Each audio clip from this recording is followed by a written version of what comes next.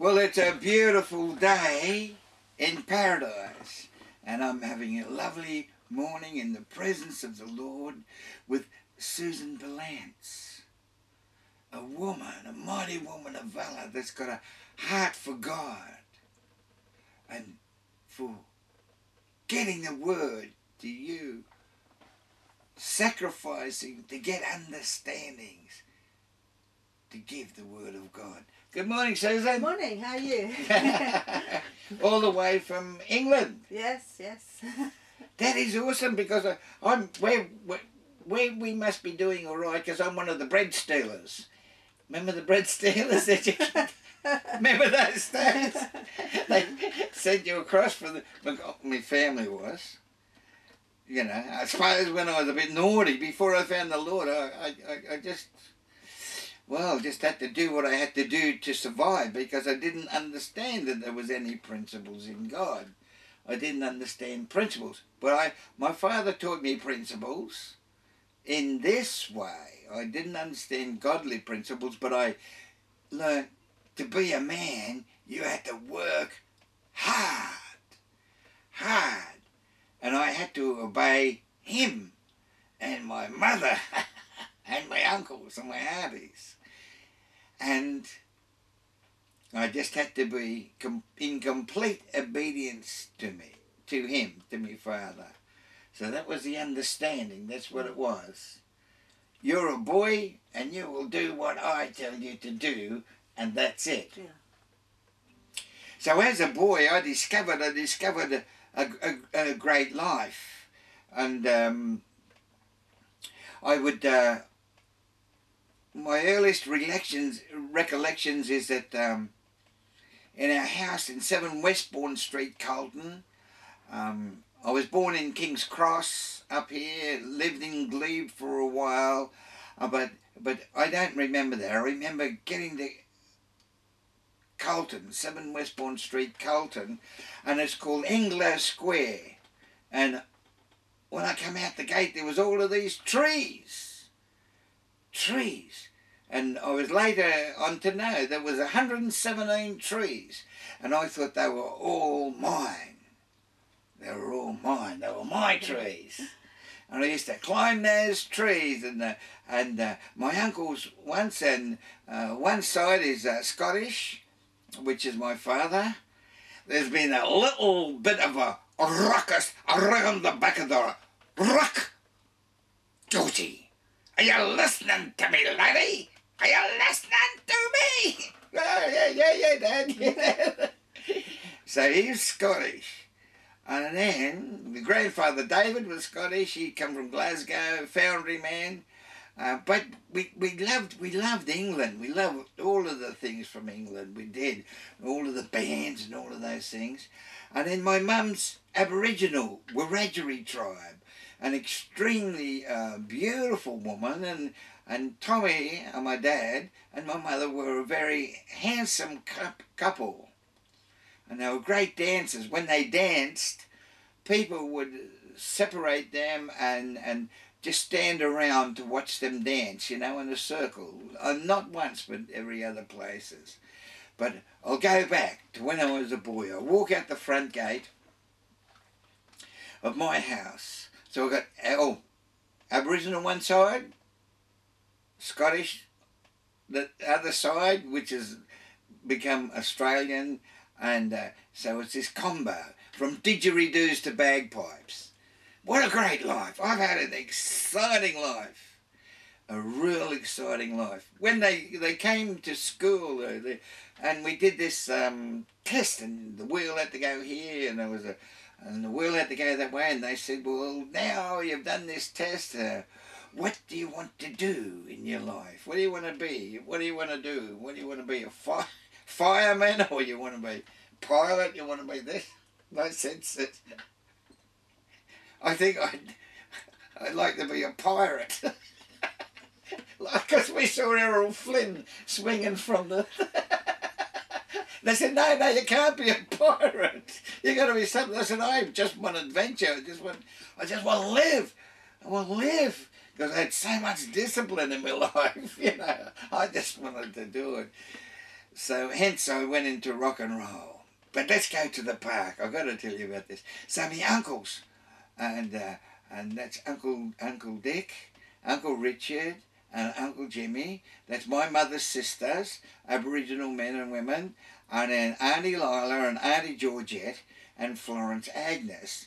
We were lords. We're lords from my grandfather George Lord. I'm George. He's George Lord. And then my second name is David, from David Hume, the Scotsman. And then when my mother was dying, she says, I want you to put my name in your name. And I said, what do you mean, Mum? What do you mean? She says, I want them to know where you came from. Because when I was born from her, she got quite a shock because I was fair-skinned and she's really dark. And she kept on saying, oh, God, did you run out of black paint for me son? And then my sister came along and she was real dark and that settled her down. But she was a champion sportswoman, champion tennis player, champion runner, and good looking and everything, fit. And the old man's a foundry man. We had fitness, man. It was all fitness. So I walk out. This is my earliest recollections. My Uncle Patrick and Uncle Richard used to come down from the country and then take me up on the trains, and we'd ride the trains, and they'd say, what does that say up there, young Georgie, young nephew? Or they'd go like this, hey, young nephew, what does that say? What is that word? What does that sign say? I'd say, Allah wa, Allah wa, Allah wa.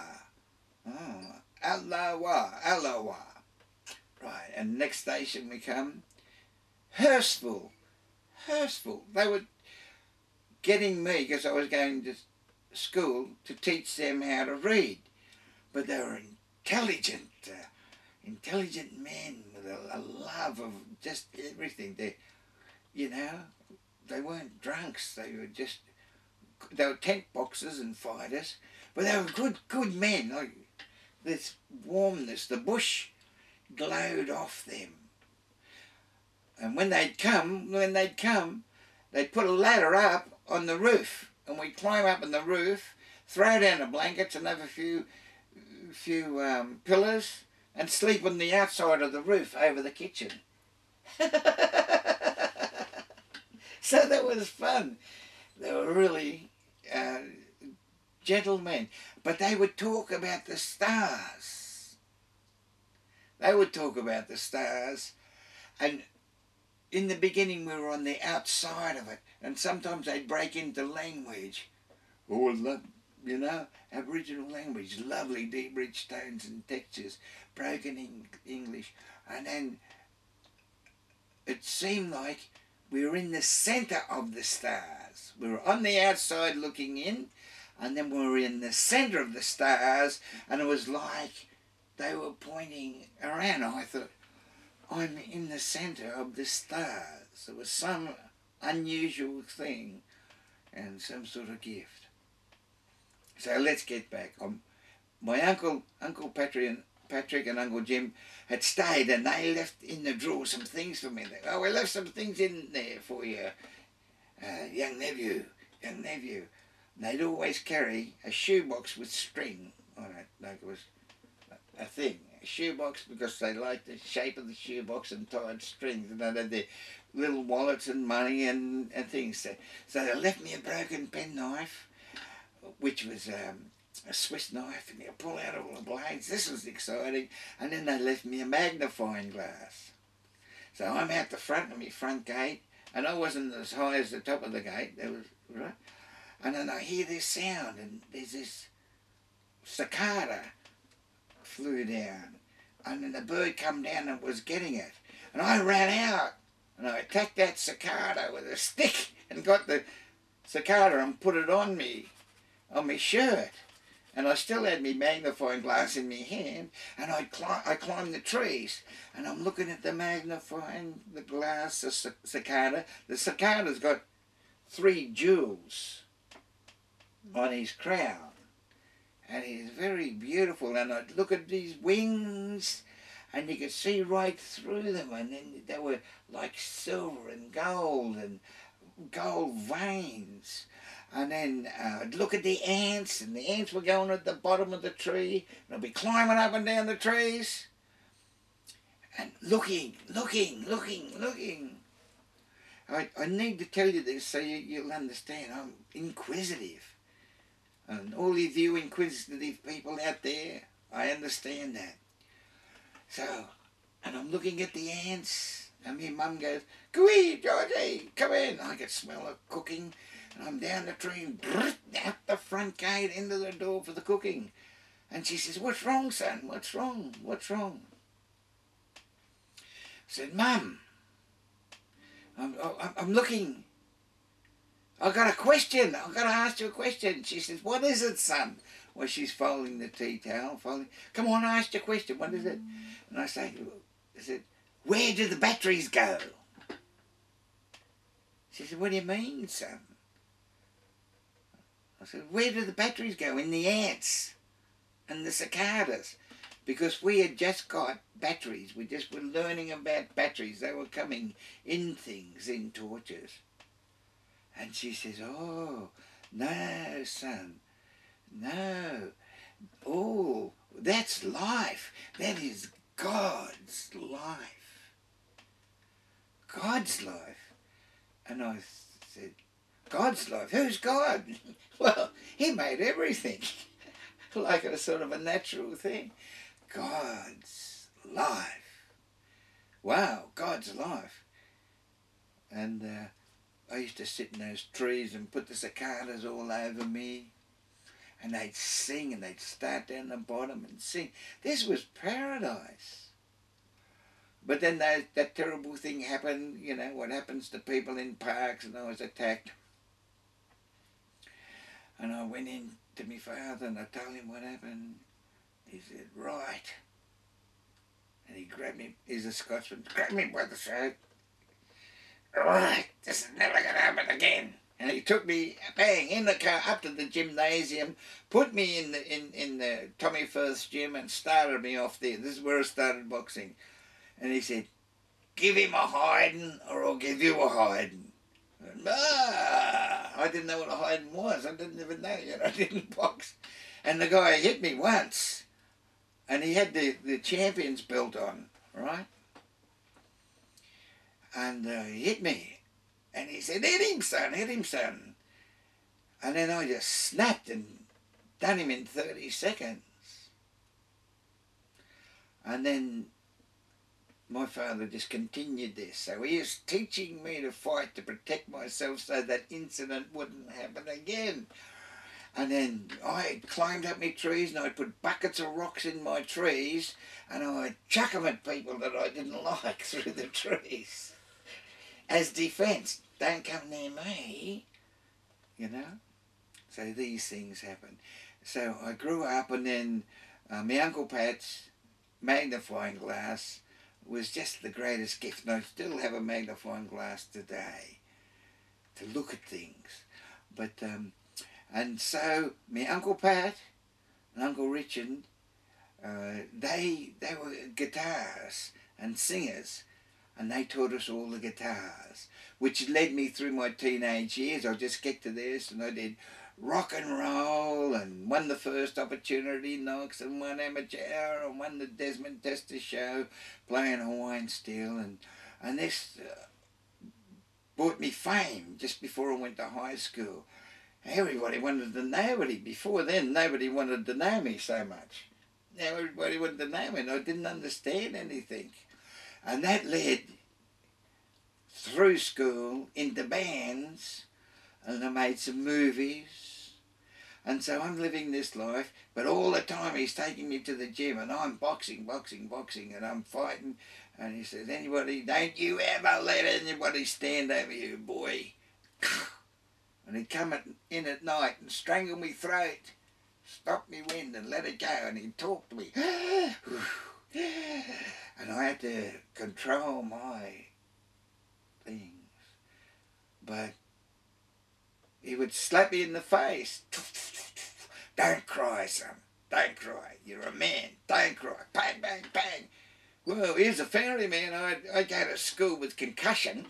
Now, I don't hate the man. You must understand this. I love the man. I still love the man. I go to school with Concussion, and there was explosions, and the teacher would say, are you looking at the stars there, young Yumi? I say, I think I'm seeing stars, sir.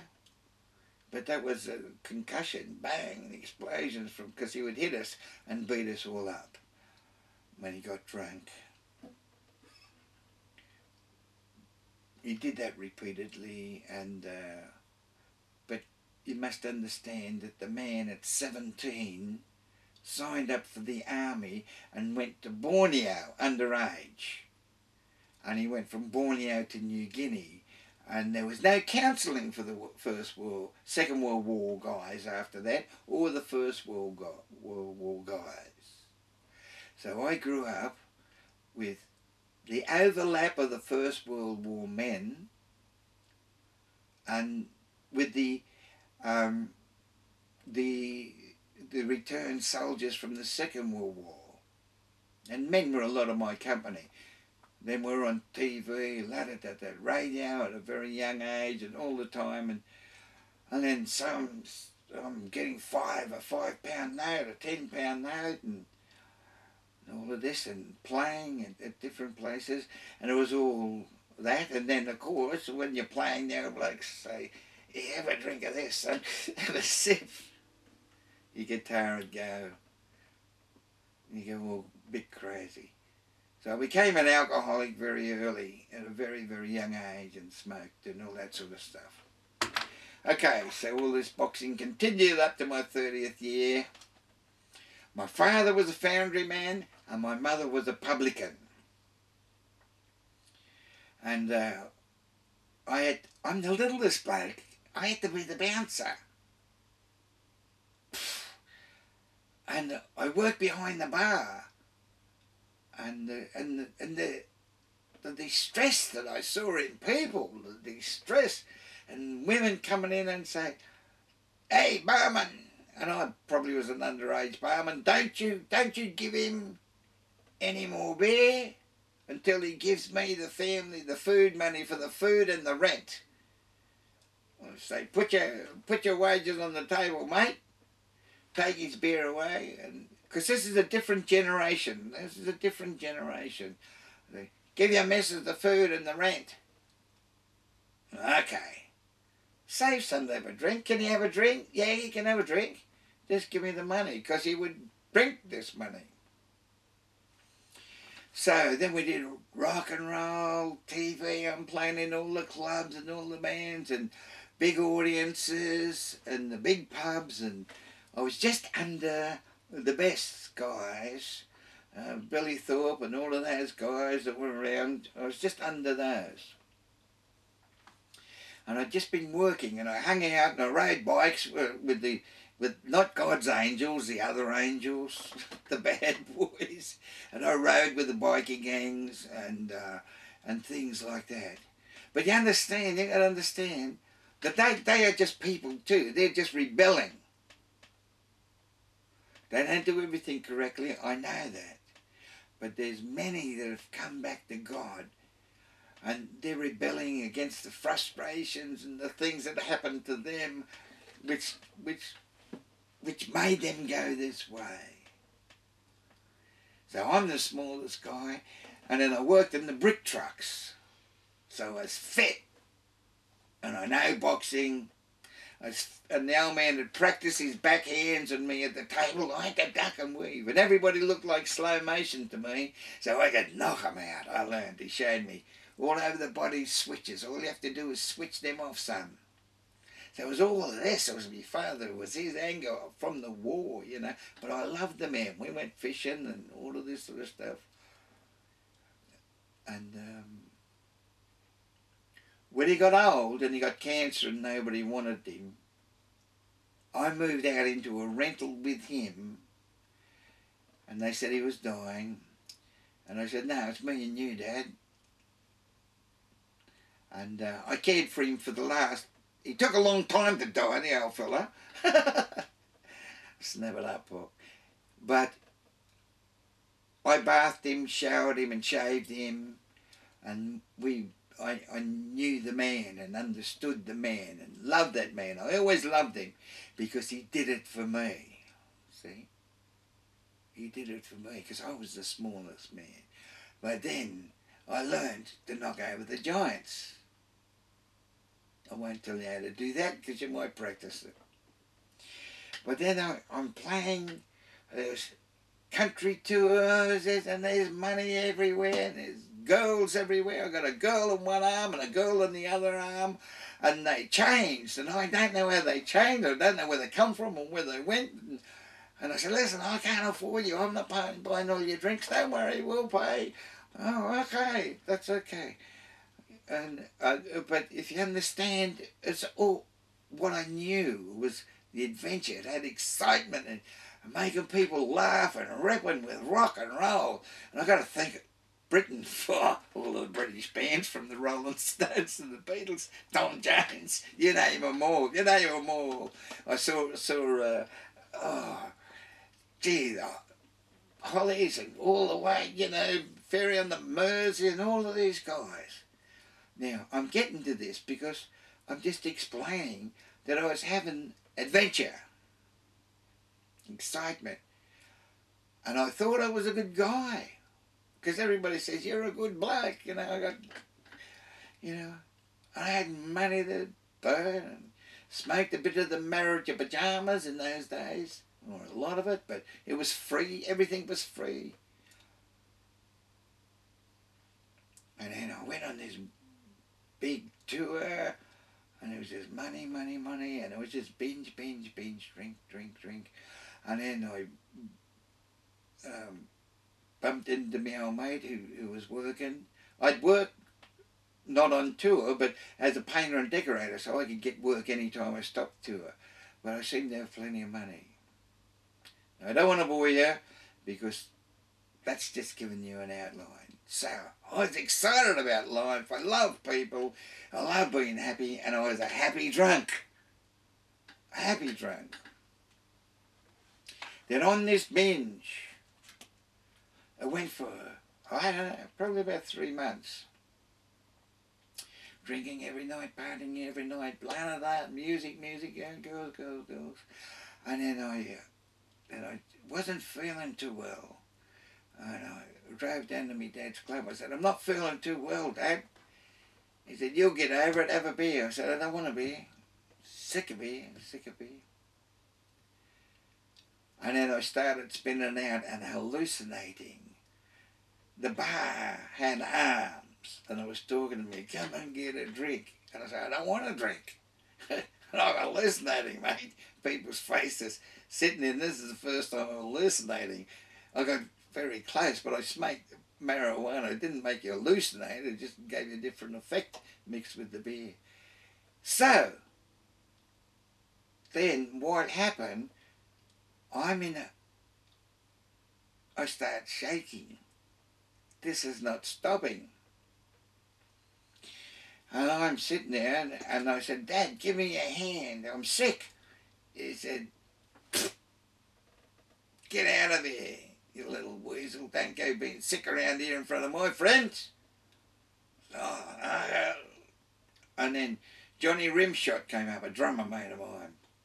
He said, what's wrong, George? I said, I'm seeing things. I'm hallucinating. And I'm shaking inside and outside. He said, listen, I got to take you to the hospital. You're not well.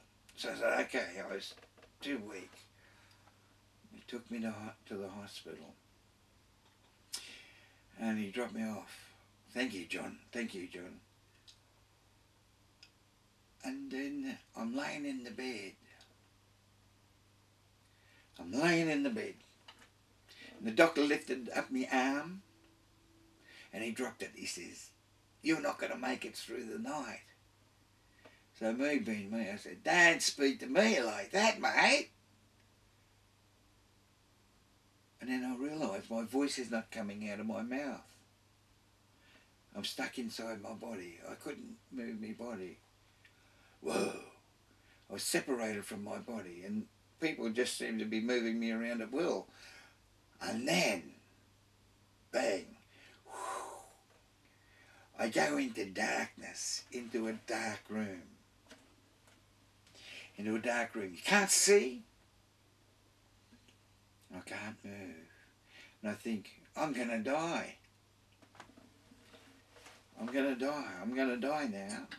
And I thought, oh, well, I've had a good life. I've had a life better than James Bond, mate. I'm serious. I thought that was great. Then I started to realise all of my life meant nothing.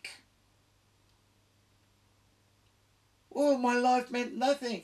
And then I could feel that, oh, the sum total of my life was that I'm a sinner.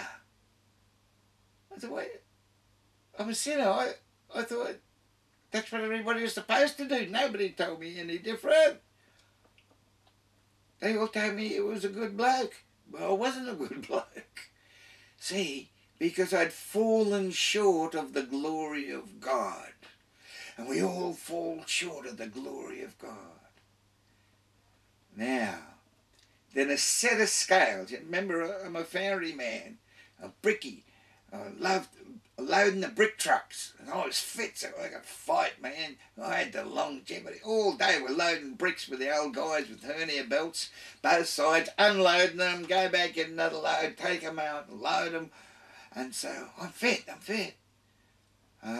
But my head, I know my head is not connected, Whoa, what's happening? And then a set of scales, these brass scales were put up. These brass scales were put up, and they were perfect scales, just like the scales of justice, you see, that the lady holds. And I admired these. And then a hand came out and poured out. Now, I knew what was going on by unction, or I understood it without the hearing of words, because it was in me and through me. Poured out the sum total of my life on these scales. And the scales fell over. Wow, bang, and made a noise, crash. I'm a bit dense, I'm slow to get on the thing, and I thought, oh, so what? What's happened then? So what? So the scales get set up again.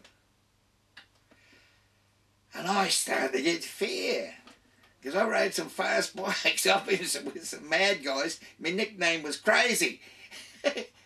Not because I was crazy mad, because I did stupid things that were dangerous. On the end of cranes, crawl out to the end of the jib cranes and touch the end and crawl back to look over the city. Mad stuff. But I just wanted to understand things. The scale set up again, the hand come out, bang, they fell over. Now I am close to terror. I'm like, wow. Keep it easy, son. Keep cool. Keep your brain cool. Keep your brain cool. Then I knew. I said, okay, I'm going to die. But before I die, I want to know the truth out of life. I want to know the truth out of life. What's going on? How did I get here? Where am I going to? See, I couldn't answer that question. All of my life I'd say, what's wisdom? I'd ask these questions. And they'd say, wisdom is drinking this next beer. Wisdom is la da da da. But it was rubbish. It was all man. Man is nothing. Man is a waster. He's very silly. Then this warmness came on in me and through me, and gave me these words. The Creator, God, gave me these words to save myself. And I said, I will sell my soul to the highest bidder for the truth out of life. That's clear as that, in this dark room. The scales were set up again, and I'm going, wow, I'm going skis. I don't want to go, I want to go back. There's no reverse. There is no reverse. The scales, then out come the sum total of the worth of my life. And then, on this side, it was the left hand. Oh, this was in a little beautiful bag with a string, and that hand untied that string in a little bag, like you keep golf tees in. And this hand came out, and it had a big hole right there, pierced in it. And it come out, unloosed in the bag, and poured out so the scales balanced. So I had said, I will sell my soul to the highest bidder for the truth out of life. That nail-scarred hand, as I recognised it now, was the nail-scarred hand of Jesus Christ of Nazareth. It was the nail-scarred hand of Jesus Christ of Nazareth. And the next minute, he took me to hell. I'm in amongst, as far as I can see, to the left hand, and as far as I could see to the right hand, as far as I could see behind me, everybody was stripped naked. Everybody was naked. There was no sex. You were skinless. You had skin, but you were naked, no hair. But you could tell women by their eyes, you knew that was female and this was male. But we were in a human tide and we were going forward. And you know what? This tide, I jumped up, I saw some people up, I jumped up and I want to run back against the tide. I can't run back against the tide, so I'm running towards the light where it is. And this light here, you better tell me how much time I've got. Carry on. This light here was a volcano when I get to the end of it. I'm going, wow! And now everybody is screaming. I want to tell you, in hell, there are no tough men. I mixed with the tough men. They were tough men. They ate glasses. The guy say, we want to fight you. And Peter will say, hang on. After I finish me glass, and you would bite it off and eat the glass in front of them. That would freak them out. And we say, we're ready, because we'd take them on. We'd really take them on. I'm fit, that's all I knew was fighting. Everything was in slow motion to me when they tried that stuff. I'd dance them away. But anyway, so, and then I come to the waterfall. Now, I know this now. It's called the Lake of Burning Fire. And I go over the edge with everybody. And the screams are beyond comprehension, so that they're right through you, every fibre, and there's hundreds and thousands of screams going, because it was as far as I could see the rim of this pit, as far as I could see, and the screams, the screaming. And I go over, and then an angel grabs me by the collar and faces me around. And I'm looking at the people going over the cliff. And they're screaming, help me! Ah! You've ever had electric shock? I've had some big electric shocks. Boom! It just goes through you. You manage to just stay alive. But it's all through you. The screams were like that, and all at different levels, sounding like harmony, like a cappella. And they said, help me. I thought, I can't help myself. And they're all going in and melting into that volcano. There were no children. There were no teenagers. There were no children. There were the adults.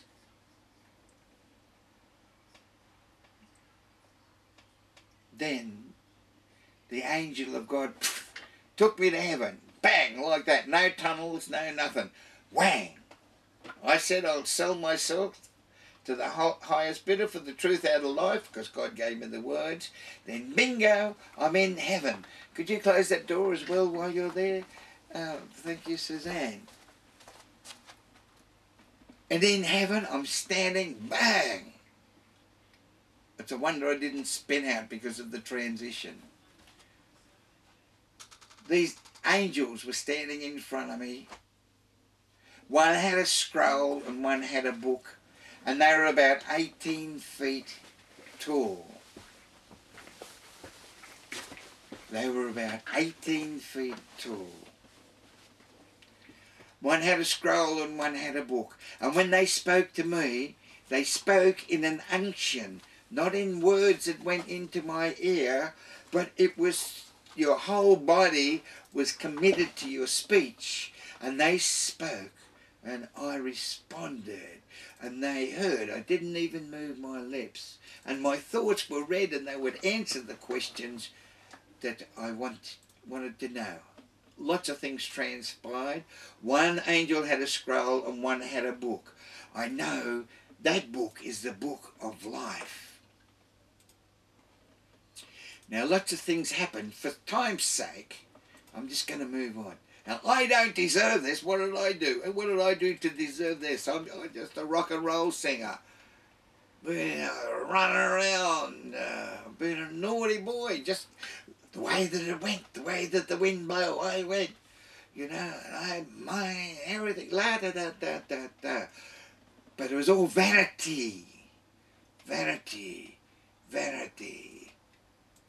And I had a big mouth and the fitness to match it and the speed to overcome all the giants. But I used to say, I am David. My middle name's David. I'm the giant killer. I'll knock you out. Big mouth. Big man. Who do you think you are? All wrong. All wrong. Then I'm in heaven. The scroll. And the glory of the Lord is pouring into me. The beauty of His holiness is in everything. You're aghast. You didn't hardly want to move. It was an effort to speak, but I was excited to speak because I was in some place I'd never been or recognised. This is heaven. And when the angels spoke, their faces changed. When they spoke about love, their face was love. And I'll go, whoa. When their faces changed and they spoke about peace, their face was peace. When they spoke of Jesus, their face was the face of Jesus. When they spoke of wise things, wisdom, their face was wisdom. I'll stop there. Where I'm standing, I could see down upon myself. I could see any angle, any direction. Your vision is multiplied. It's not like the one vision here, left, right, upside down. That's it. Now you can see at a will where you are. From top, side, from different angles. You have control over that. Then they showed me the redeemed of the Lord, the angels. Billions. I knew them as the redeemed of the Lord because that was the unction that was spoken into me. Billions of people in white robes talking to each other. These are the redeemed of the Lord. All of the martyrs, and it was just, I played in the Sydney Stadium, full, packed. Won the second in the first battle of the band. I played in audiences outside with 5,000-10,000, which wasn't as big as any of Eric Clapton or any of those boys at Rolling Stone, but it doesn't matter. I'm saying the people were endless and eternal. Then I saw the golden road. There's a road. And it's winding up like this. It was covered in gold. It was gold. But you could, in the other vision, you could see clear through it. The purity of everything is beyond the comprehension of anything that man has. by the way, technology is going to destroy the world, by the way. Technology is going to destroy the world. It's destroying the world. Why I say that? I'm reminded of that because everything is so pure. And when I was in the bush with my uncles, everything was so pure and they're so gentle, and they're coming to the violence. But nevertheless, this road is winding up. And the ancient said, this is the heavenly city, the new Jerusalem, which will be coming down. The yellow brick road. Elton John sung Goodbye to Yellow Brick Road. He didn't know what he was saying. Goodbye to Yellow Brick Road. Goodbye. It's a pathway to heaven. And it was so high. You can read in the Bible. It's 1700 miles high. And I was right up to the wall. I went right up to the wall. I was translated to up to the wall. And I looked back and you couldn't see the top. Then I came back because you could do that at will. And I could see the heavenly city, which was transparent gold. Golds of different dimensions. Beauty beyond your comprehension. And that is the new Jerusalem, which is going to come down from heaven to earth. The angels asked me a question, what do you want to see? So remember the cicadas? I've got to have a glass of water. Remember the cicadas? I was fascinated. I said, can I see your wings? Because I love the wings.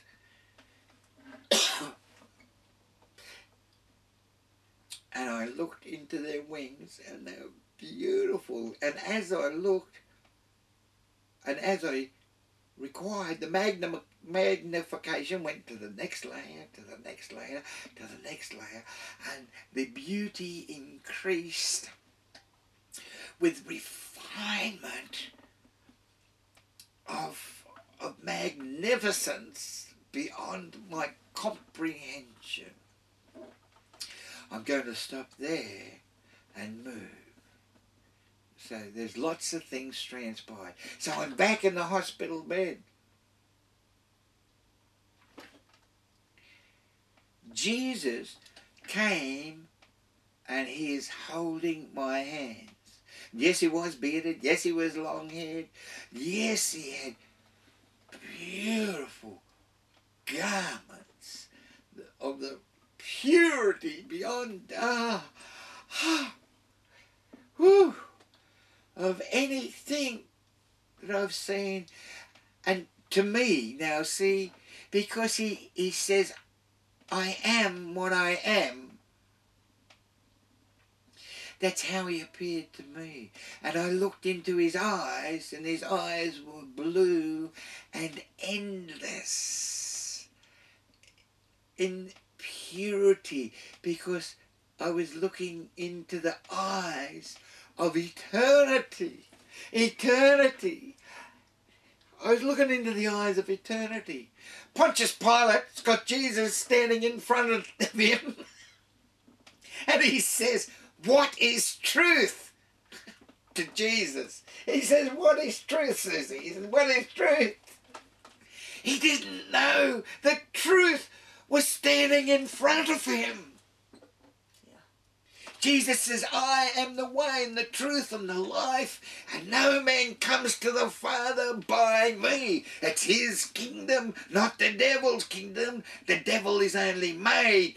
He's one person with a bunch of rebels that are got down there that are sucking your life to get you to go to hell instead of you having your eternal. Listen, you don't have a life.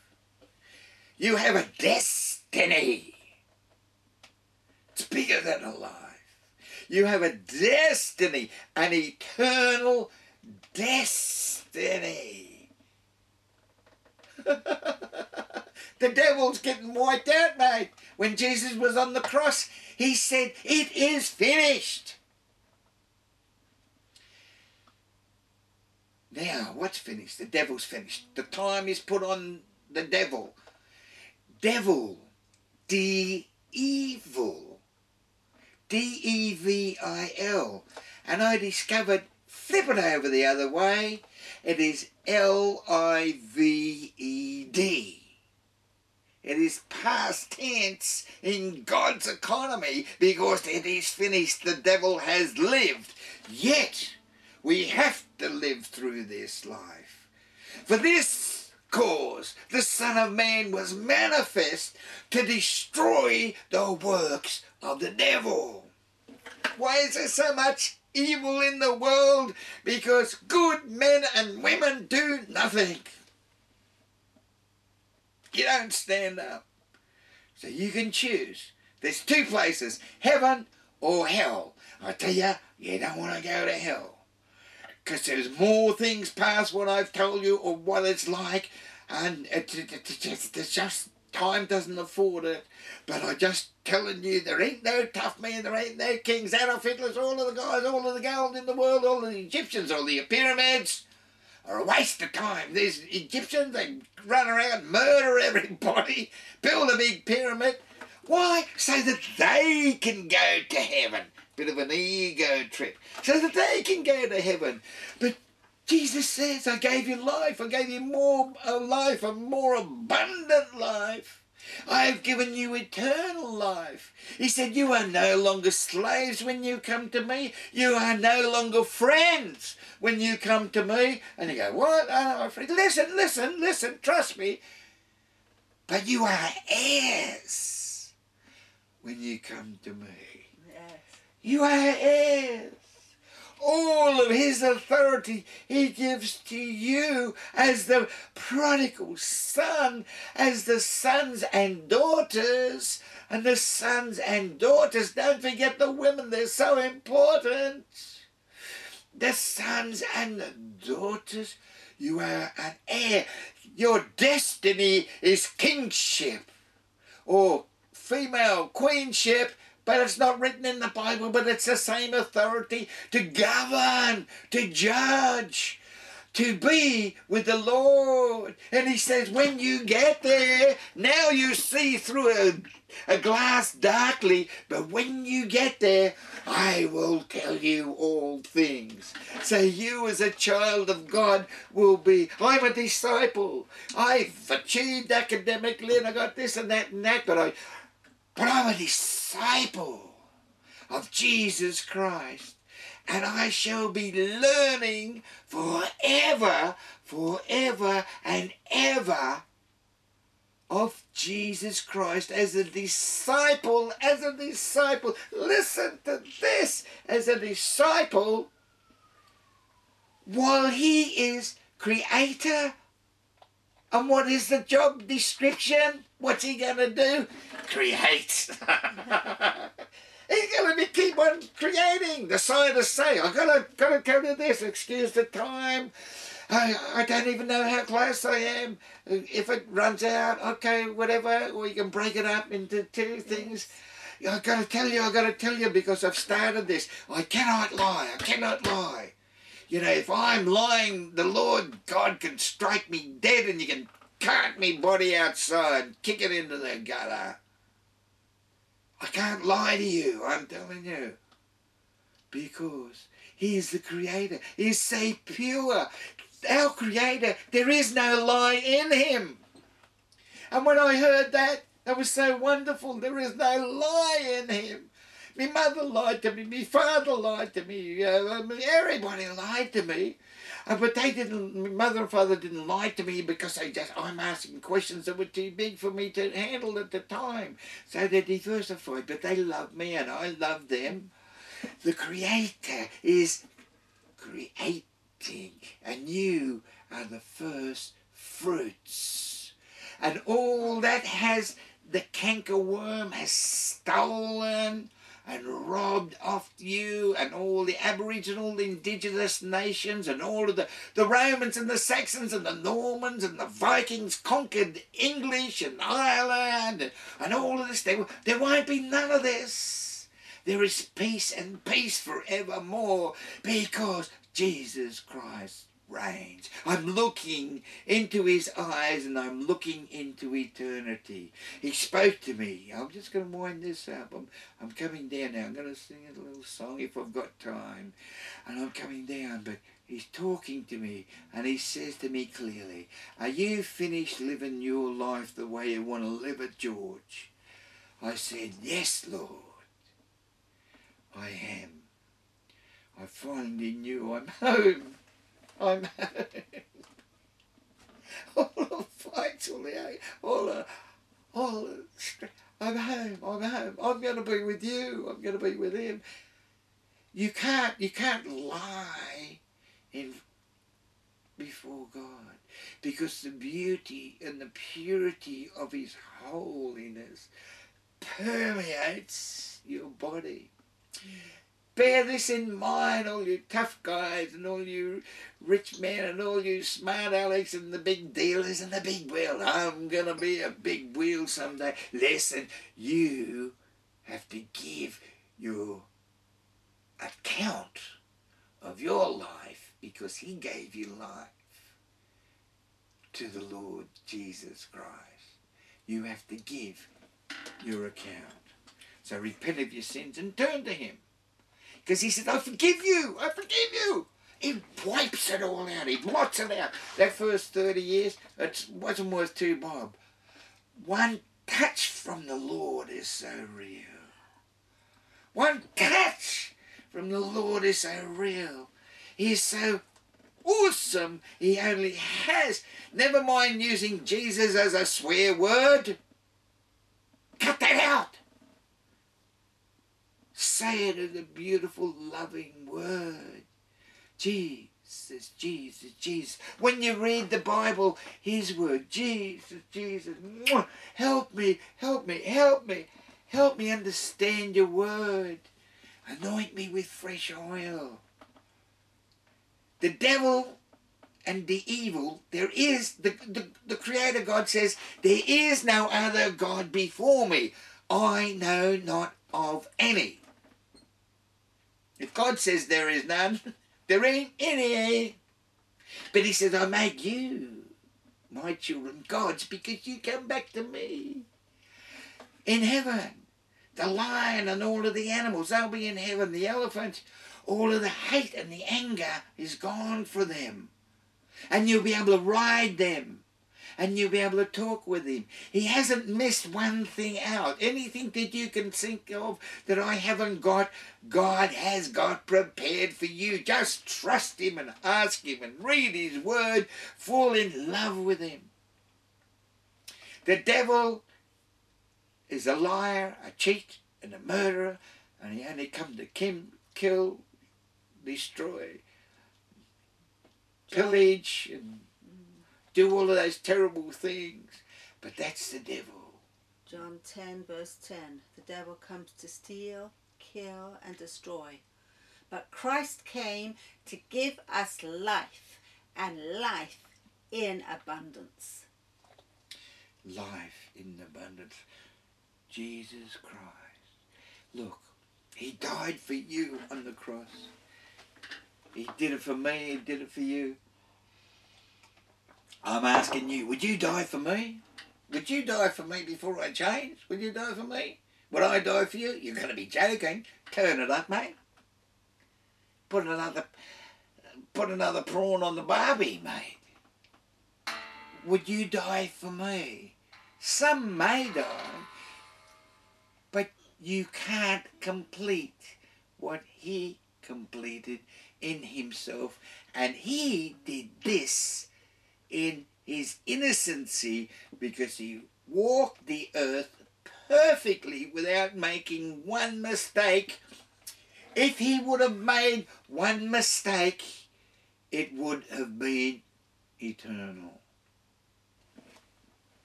He raised me from the dead. There's much more to say, but this is enough. I simply say this prayer. And when you are ready to make a decision, I have led, not because of my abilities, 100,000 minimum. I stopped counting at 100,000 because I thought, I'll get to 1,000. I'll get to 2,000. And that's since 1976. And I'm very keen about what I do. But listen. This is the prayer I use. Just say this with me. I repent of my sins. I repent of my sins. Jesus died for me. Jesus died for me. He was crucified for me. He was crucified for me. He rose again from the dead for me. He rose again from the dead for me.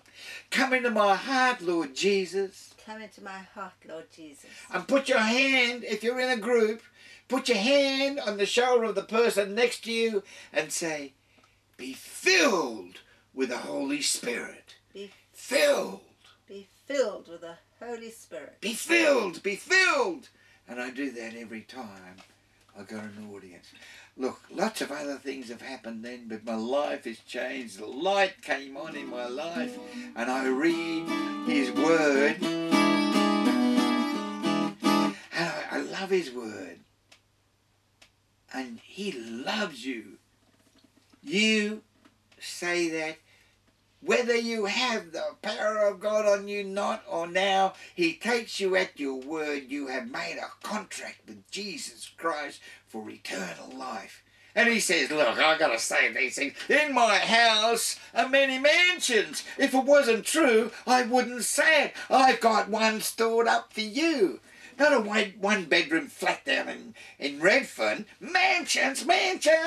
And all the mansions, as I've read from other people that have been to heaven, are face the throne. It's a design which is beyond man's comprehension. I'll be able to wave to Suzanne and go, hey, Suzanne, hey, Georgie, look what's happening. And we'll have the vision, telescopic vision, to see what's happening there. Look at this. And I say, come up to me mother's house because we're making apple pies today. We're not killing anything. Not meat eaters, not killing anything. See? You've done it. Eternal life. Love the Lord. He said, listen to this last thing before I sing. There'll be no more crying, no more tears, and no more pain, for the former things are passed away. No one can hurt you. No more wars. They're all dealt with. Oh, they're all dealt with. The Creator loves you. There's no more crying, no more tears. But the tears are joy. But there's no more pain. You can't be hurt anymore. He did it for you. He loves you. You've asked Him into your heart now. Get a Bible, look up Susie's things and get as much information as you can. Find a good church. Come in for nurture. You are the temple of the Holy Ghost. You are the temple of the Holy Ghost. Look, filled with praise, filled with power, filled with glory. I do that sometimes 40 times on each 10 fingers every morning. But you're the temple of the Holy Ghost. The temple isn't a building. The temple is you. It isn't $1 million purchase. It is you. Forsake not. Don't forsake the gathering of yourselves together with the Lord. And every time you talk, He gives you a great, He writes it down when you talk about Him. And great, listen, great is your reward in heaven. Great is your reward in heaven. We will all be in heaven together. Look up heaven, Google heaven.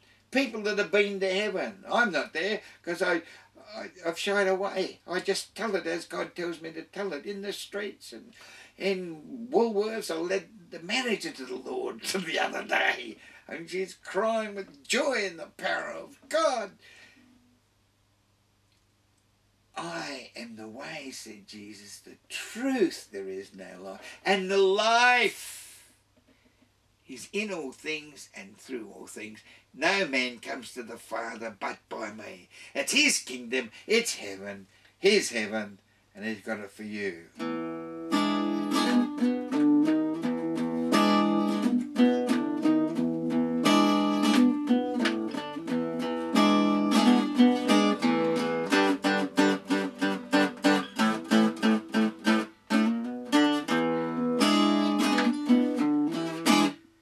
Well, it came down from above. Well, it came down from above, above. Well, it came down from above. Yeah, it came down from above. Heaven is alive now. It's going on. Heaven is alive now. It always has been. Look, came down from above. It's the first place. It's the birthplace of love.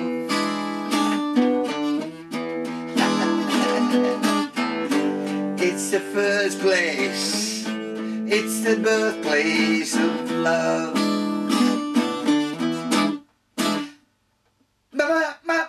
Mama's got it too, that's the love. And Daddy's got it too, and giving it to you. Yeah, giving it to you.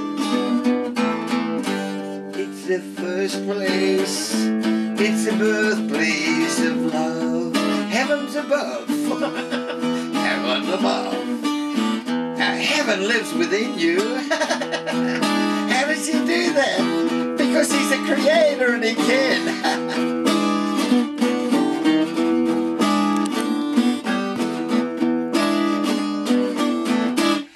You can find it in your cat. You can find it in your dog. A fallen off a log. What do you find? You find love. Yes. It's the first place. It's the birthplace of love. Yeah. It's the first place. It's the birthplace of love.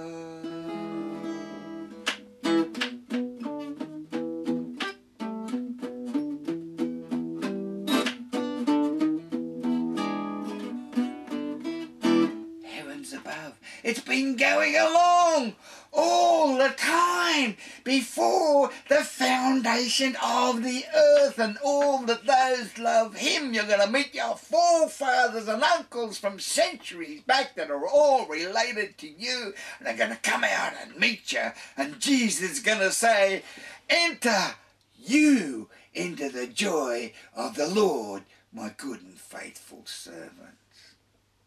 Love you. Jesus loves you. Thank you, Susan.